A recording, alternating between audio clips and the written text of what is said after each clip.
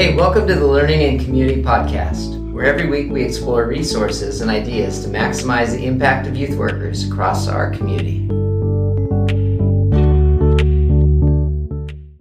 What's up? We're your hosts. I'm Josh. Got your girl, Rachel. Hey, hey. And we got a special guest this week, our boy Dougie Fresh.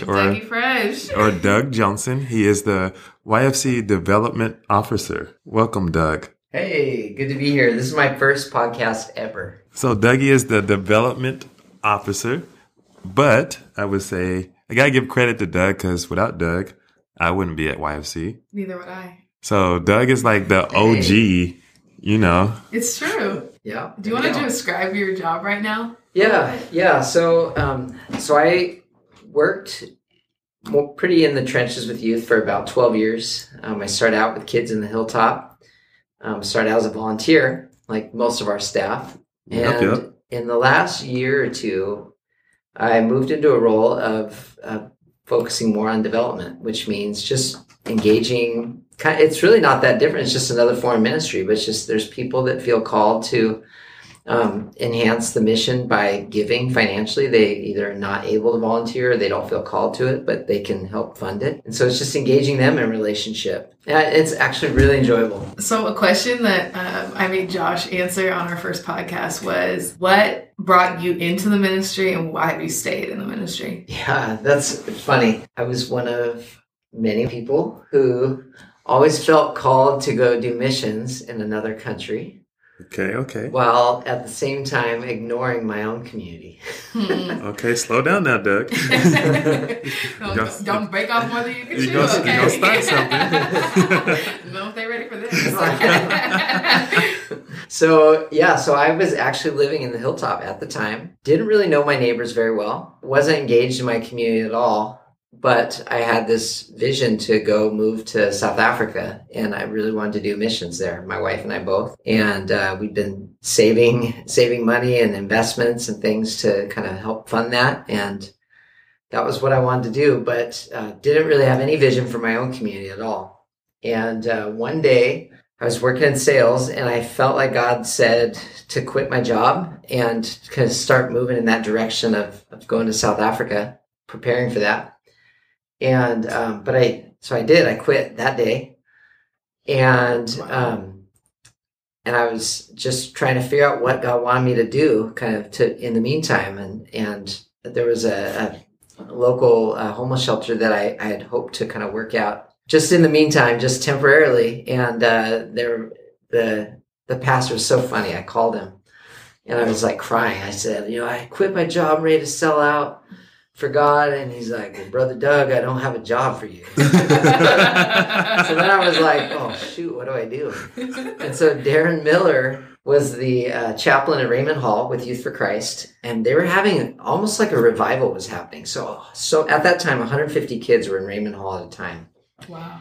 They didn't have diversion programs then. So kids were in there for anything from stealing a candy bar at a grocery store to, murder. And it was all one level. Someone got caught with the bag of weed, whatever. They were all thrown in together. But so many kids were coming to know Christ, but then they were coming out and they were just kind of tanking. And so Darren said, hey, we're going to start like a youth church called Sozo for these kids in Raymond Hall. And you want to help us? And the true answer was no, I don't. But I said, well, I don't really have a reason to say no, so I'm going to say yes until I figure out what God really wants me to do. But it's probably only going to be for like a month.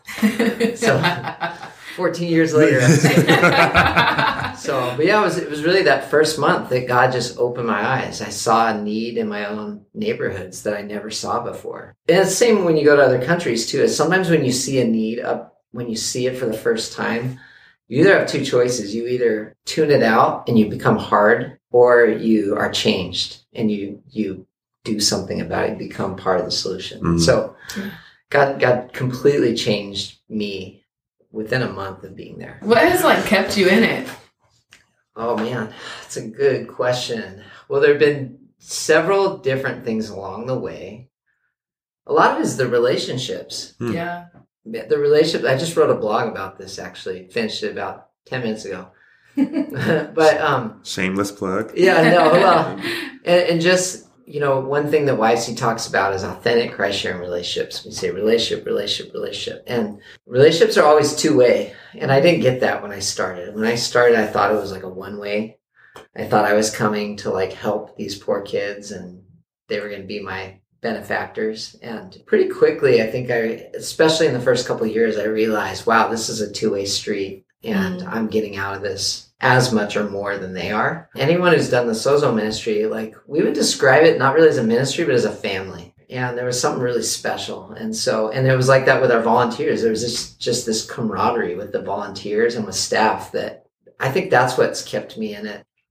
So Dougie, you talked about how you didn't really know your community, but you've been in YFC for 14 years. You're a development officer.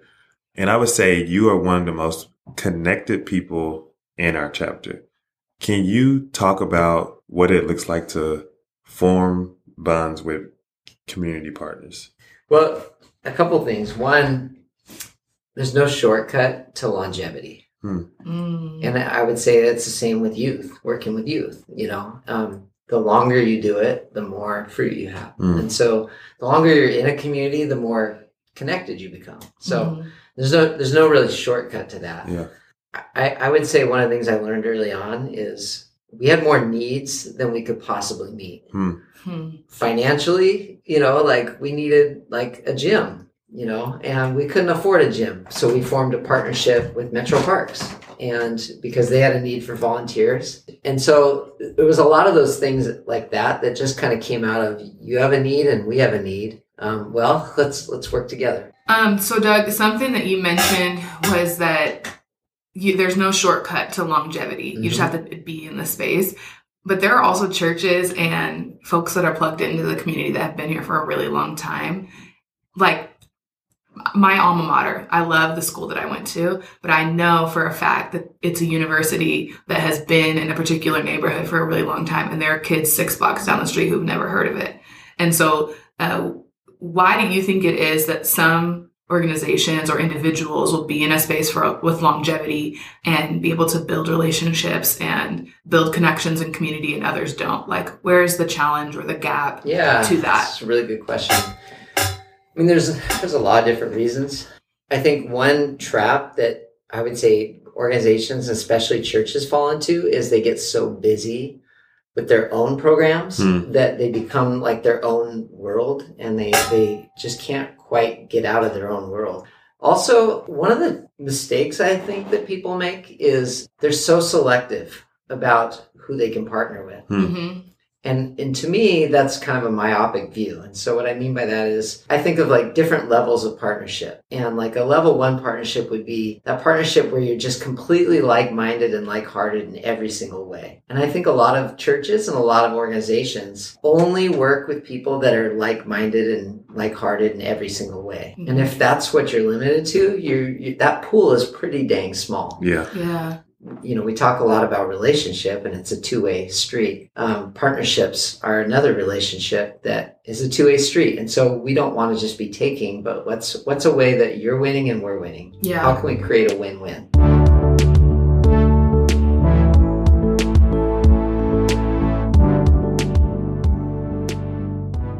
All right, everybody, you know what's up next. This week's Take 3. So to get us started, Dougie, do you have a takeaway?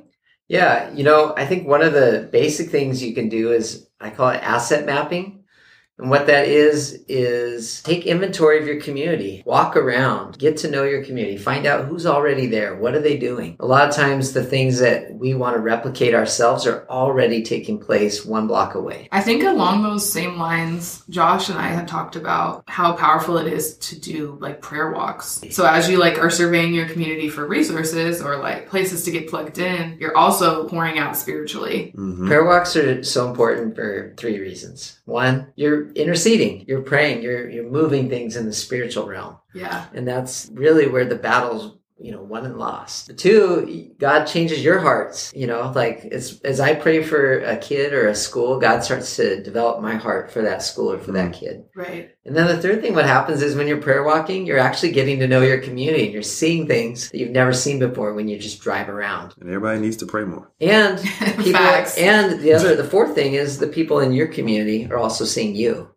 So, That is so good. Yeah. Our 3rd takeaway this week, Josh, do you have an idea of what that could be? Yeah, I would say you need to know your needs. You can't really feel something that you don't know is there. So as you're doing community asset mapping, you need to assess your own ministry and see what you need and what your kids that you are serving actually need. Right. Yeah. And if you don't know your needs, then you can't possibly know who to connect with and where to start. Yep. And so I think for the person out there that is maybe just starting their ministry or just realizes they are tapped out in their ministry, it's probably because you don't know what your needs are and the things that you're stretching yourself thin to do, in that you don't know what needs need to be filled. And so you don't have a place to start. You're kind of floundering and trying to figure it out. Yeah. So that's a really good place to start, I think, is knowing your needs. Yeah, a lot of times people are trying to fill needs that they don't have capacity for, and there's somebody in their community that totally has the capacity to fill those needs. Exactly. Yeah. Or you're trying to fill a need that your kids don't want. Yeah. Like,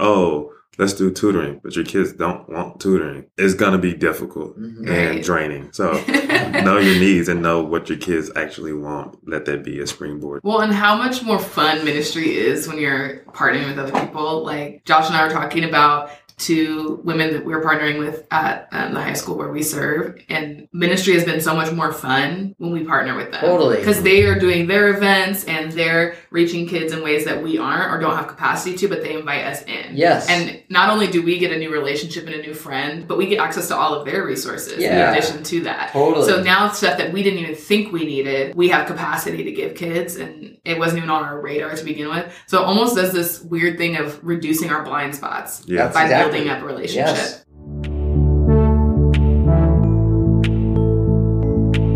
Thank you, Doug, for joining us. Yeah, This thanks has for been having me. really This is my good. first podcast. Thank I you, know. Dougie Fresh. We got you. Pretty Won't exciting. be your last. It definitely will not be your last. Yeah, invite me back. We'll think about it. Thank you all for tuning in to the Learning and Community Podcast from Tacoma Area Youth for Christ. You can find us on iTunes, Google Play, Spotify, and of course on TacomaYFC.org. Thanks, y'all. Have a good week.